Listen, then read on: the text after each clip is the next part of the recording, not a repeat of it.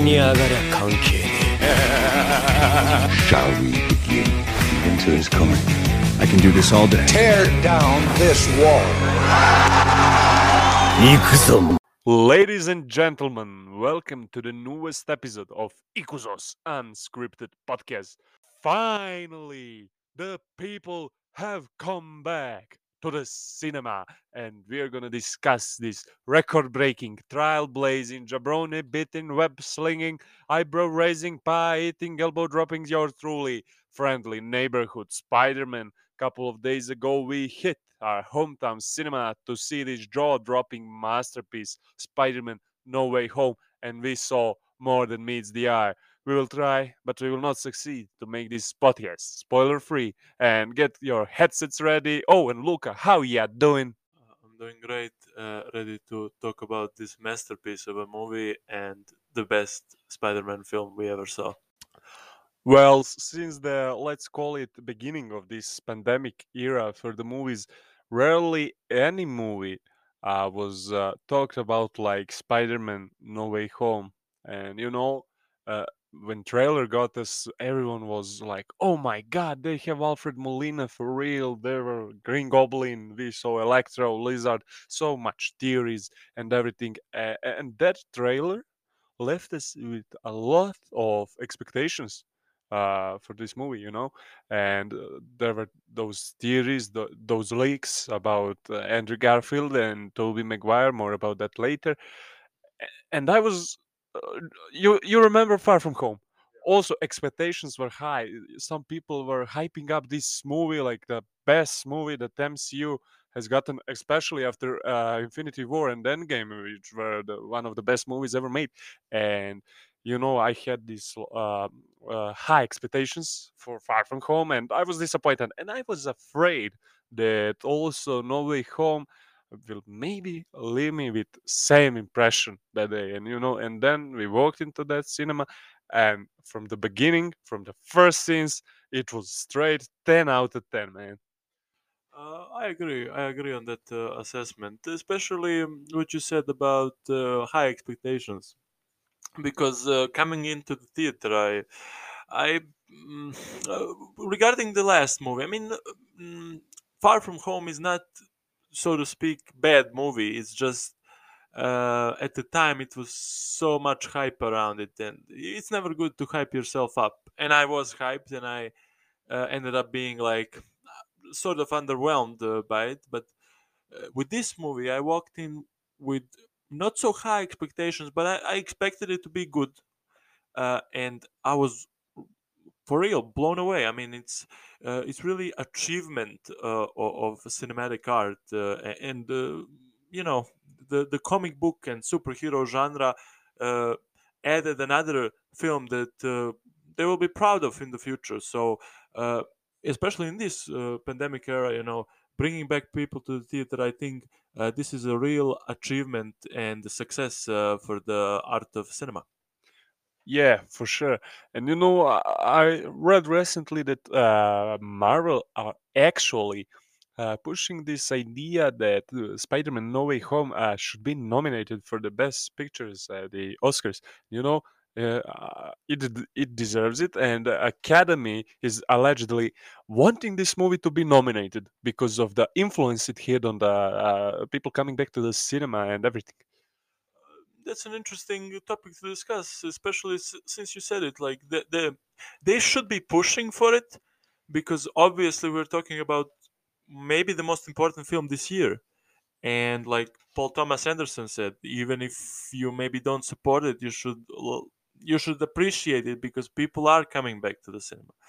And I don't think it should be just for that nominated for the best picture. I think it's truly a great movie, not because of just of the impact, but it's really a great movie with a great story, phenomenal action, phenomenal characters, great acting. So I I would like to see it at least nominated. It doesn't have to win because you know how the Oscars work. It's more of a politics show than actual award and appreciation for movies. But I would like to see it nominated. Well, it's pretty democratic movie, so you know. Even today, I ask myself how Marvel and Kevin Feige and Amy Pascal, Sony, managed to pull out so many characters, so many um, pinpoints, let's say it, so many uh, uh, uh, of the comic book details that we wanted to see, that we needed to see, and that there was just like a flood of them, and they were all executed perfectly, you know. And what I want to say is Daredevil. Yeah, Daredevil, Matt Murdock. I'm the biggest fan of Daredevil in this world, and I marked out when he appeared, and that was genius, absolute genius. And I knew at that point this is going to be a classic, and I'm going to love it. But on the other points, the movie has so many references and so many Easter eggs, Yeah. and you could say that's a fan service, but it's done so good, so great, because it understood its audience, because the audience that loves these movies loves those kinds of things, the Easter eggs, the references to the comic books, pulling out the pages of comic books and adapting them into film.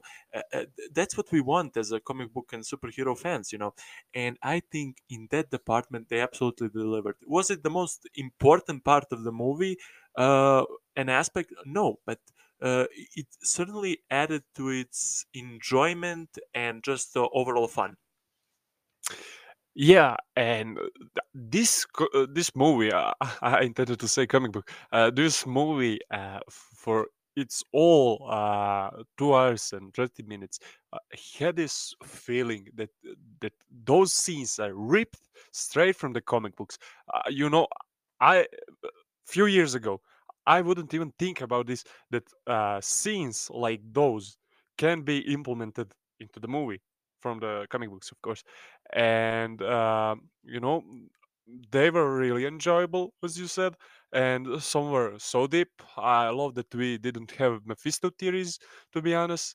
And that Daredevil I mentioned, we saw Charlie Cox, and Kevin Feige confirmed it few weeks ago, and we all know, yeah, is that forearm? Is that it isn't, but there's Matt Murdock, and because he's in that first scene, that scene with the brick. Uh, we also get the confirmation that he really is Daredevil in this universe, and maybe this is the confirmation that Netflix series are canon in MCU, and especially after those final episodes of Hawkeye. Yeah, which I need to catch up on Hawkeye as well. But yeah, I mean, Daredevil is back. I'm happy about it. But on the other note, what I particularly like is, listen, this isn't the adaptation of some comic book storyline, but you could adapt literally this movie into a comic book, and it would feel like the comic book.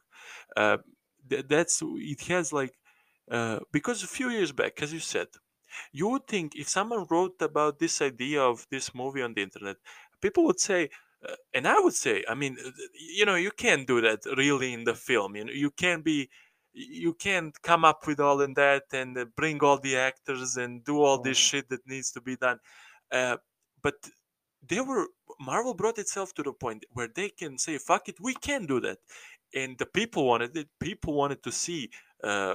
Garfield and McGuire here and Cox, and I loved it. I love that you're listening to your audience, and now you see. Few years back, I said you can't put this kind of story on the big screen because that's the big screen, and big screen doesn't work that way. And here they are. They made it, and it can be put on the big screen, and that leaves a lot of possibilities. What we can see, and now you can say like, oh, they can be adapted. Yeah, they can be fucking adapted. And I want Wolverine to recover from one drop of blood, but more on that later. I just love that comic book feel of the movie, and you know, the overall, I think this is a good sign for the rest of the Spider-Man movies and Marvel movies as well. And like we wrote in our review on the Instagram profile of Ikuzo, uh, this movie didn't just raise the bar for Spider-Man movies, not just for MCU movies. It raised the bar for whole cinema. But regarding the Marvel Cinematic Universe and superhero movies, uh, uh, this movie showed that we thought that Eternals, Shang-Chi, Black Widow, they were some really good movies. But now, when Spider-Man went out, and you now think back about that movies, they are just the regular Marvel formula movies. They are not special. Yeah, there are some new characters. That's good, but that plot, that story, it really is generic, let's say. And with Spider-Man No Way Home, we had a lot of experimentation, and Tobey Maguire and Andrew Garfield coming out of nowhere after all those interviews with Andrew Garfield and all that Photoshop talk. How can you come in front of the people's eyes, Andrew? How? I believed you, Uh, and you know, we saw something for the first time on in this movie, and that was so good. Hollywood is full of these remakes and sequels, but this sequel is really really special. I agree, and you have to think about it. Whenever new now, especially after the Infinity War, and after the Endgame, Marvel, like you can't come up right now with some regular, I don't know, origin superhero story movie and think that's gonna fly anymore, because you're gonna have a whole internet screaming, "Oh, that's generic. We already saw it," and because we already did, and uh, you're gonna have to not be lazy anymore as far as that writing comes, because you need to bring out the originality, especially around the superheroes we saw many times. We saw 5 Spider-Man movies before this, or like no, Seven. seven Spider-Man. And Into the Spider-Verse 8. Yeah, and you think about it. What am I going to bring now to bring audiences back to Spider-Man? I mean, people are going to watch Spider-Man, but Yeah. are they going to be happy with it? That they're going to be just another Spider-Man movie right now? Because if we're going to get a generic villain versus hero story, blah blah blah, it's not going to be anything special. And right now, you take out that, and for this ninth movie of Spider-Man, you say like, uh, let's pull out on the stumps. Let's bring the villains of the older franchises. Let's mix it all together, and let's make something that nobody ever saw before. And think about this: when the next Batman movie comes out, if it doesn't have something special, but ends up being the generic origin story that we already watched, people are gonna shit on it. And you can't do that same with Superman or any other hero that we saw, because right now the internet is just gonna, and people generally gonna say, listen, we already saw this, what else do you got?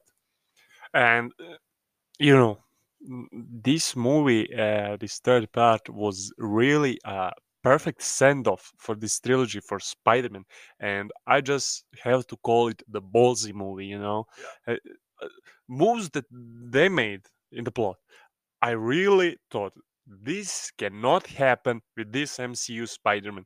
And in this movie, Tom Holland's Spider-Man really became what Spider-Man needs to be. We finally got that with great power comes the great responsibility. The stakes were high in this movie, and comedic relief in this movie. I didn't expect it from Doc Ock, to be honest, but it was really good. And regarding the performance, William Defoe showed that he really is William the Goat with his portrayal of Green Goblin. And too bad they didn't implement the new suit. That's really missed for me. And Tom Holland's performance of Peter Parker was fucking diabolical. It was so good. And those some scenes, I will not spoil it, which scenes I'm talking about. Our watchers who watched Spider-Man knows. uh, it was a really great performance. Yeah, and listen, performance is great. Standard movie operating, like the characters, the performances, and the plot were all great. And the performances I liked were, of course, Tom Holland. I liked William Dafoe, excellent as the dual personality of Norman Osborn. And I liked Andrew Garfield as well for what he was given. He done a splendid job, and interactions between three Peter Parkers were great. I like that very much. And in regards to the story, it was really bold, as you said, because at the end of the movie, how that plot developed, you're thinking, listen, they're gonna reverse this. They Yeah. can't go full with this.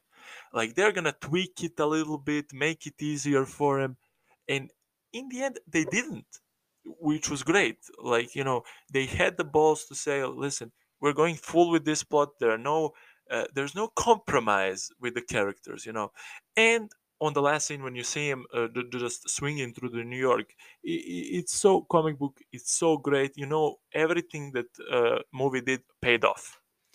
Yes, and now when you think about it, there was talks about Spider-Man ending in MCU, so maybe this was the perfectly pitched ending for that kind of Yeah, variant. possibility. Yeah, and you would end the Spider-Man trilogy, you would end that Peter Parker legacy in MCU.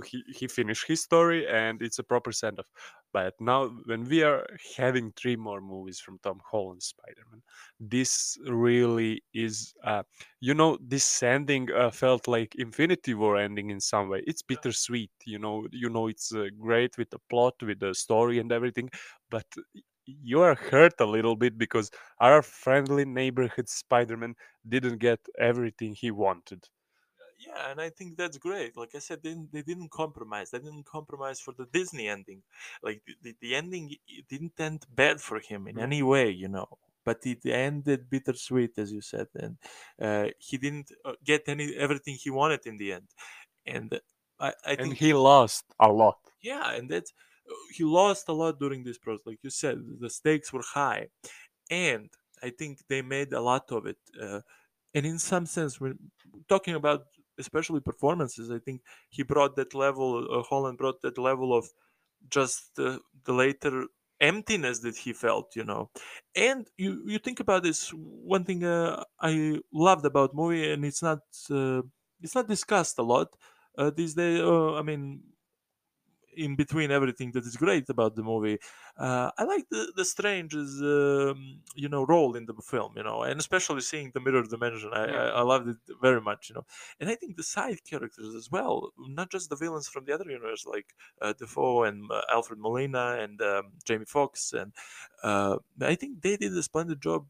Zendaya as well, and Stephen Strange, Benedict. I think the whole the cast of the characters just did a splendid job. You cannot remember the Ned's actor name, don't you? I can. I appreciate Nor can I.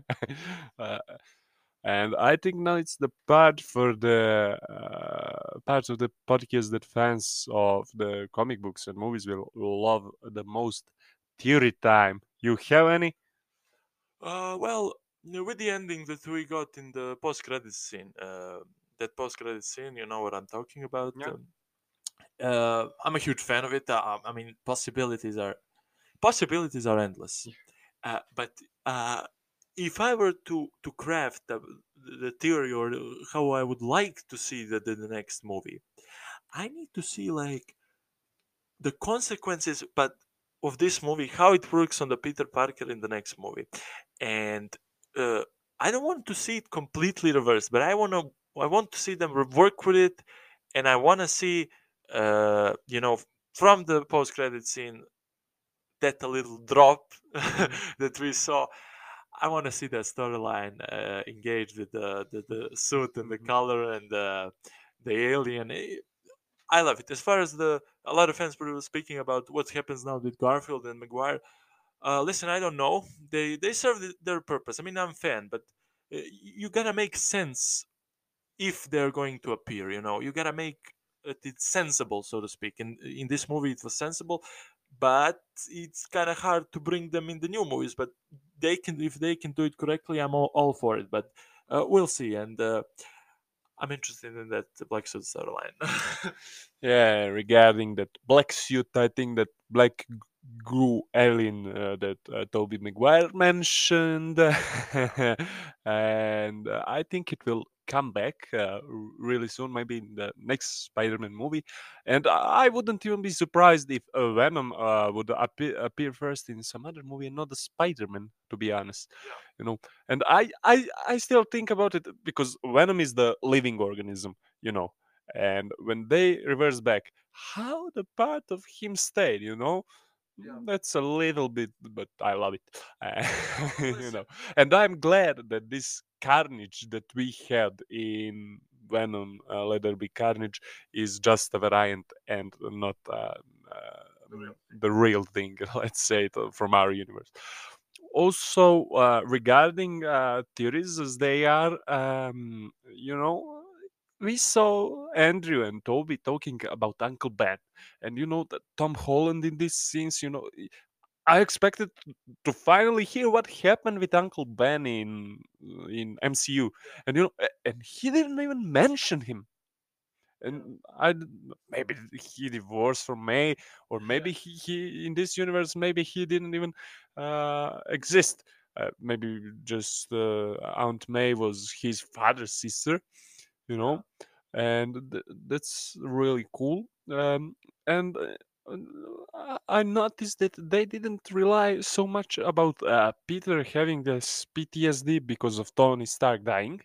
You know, he didn't even care about that happening in this movie, and it was so yeah, it was mentioned, but in Far From Home, it was really important plot detail.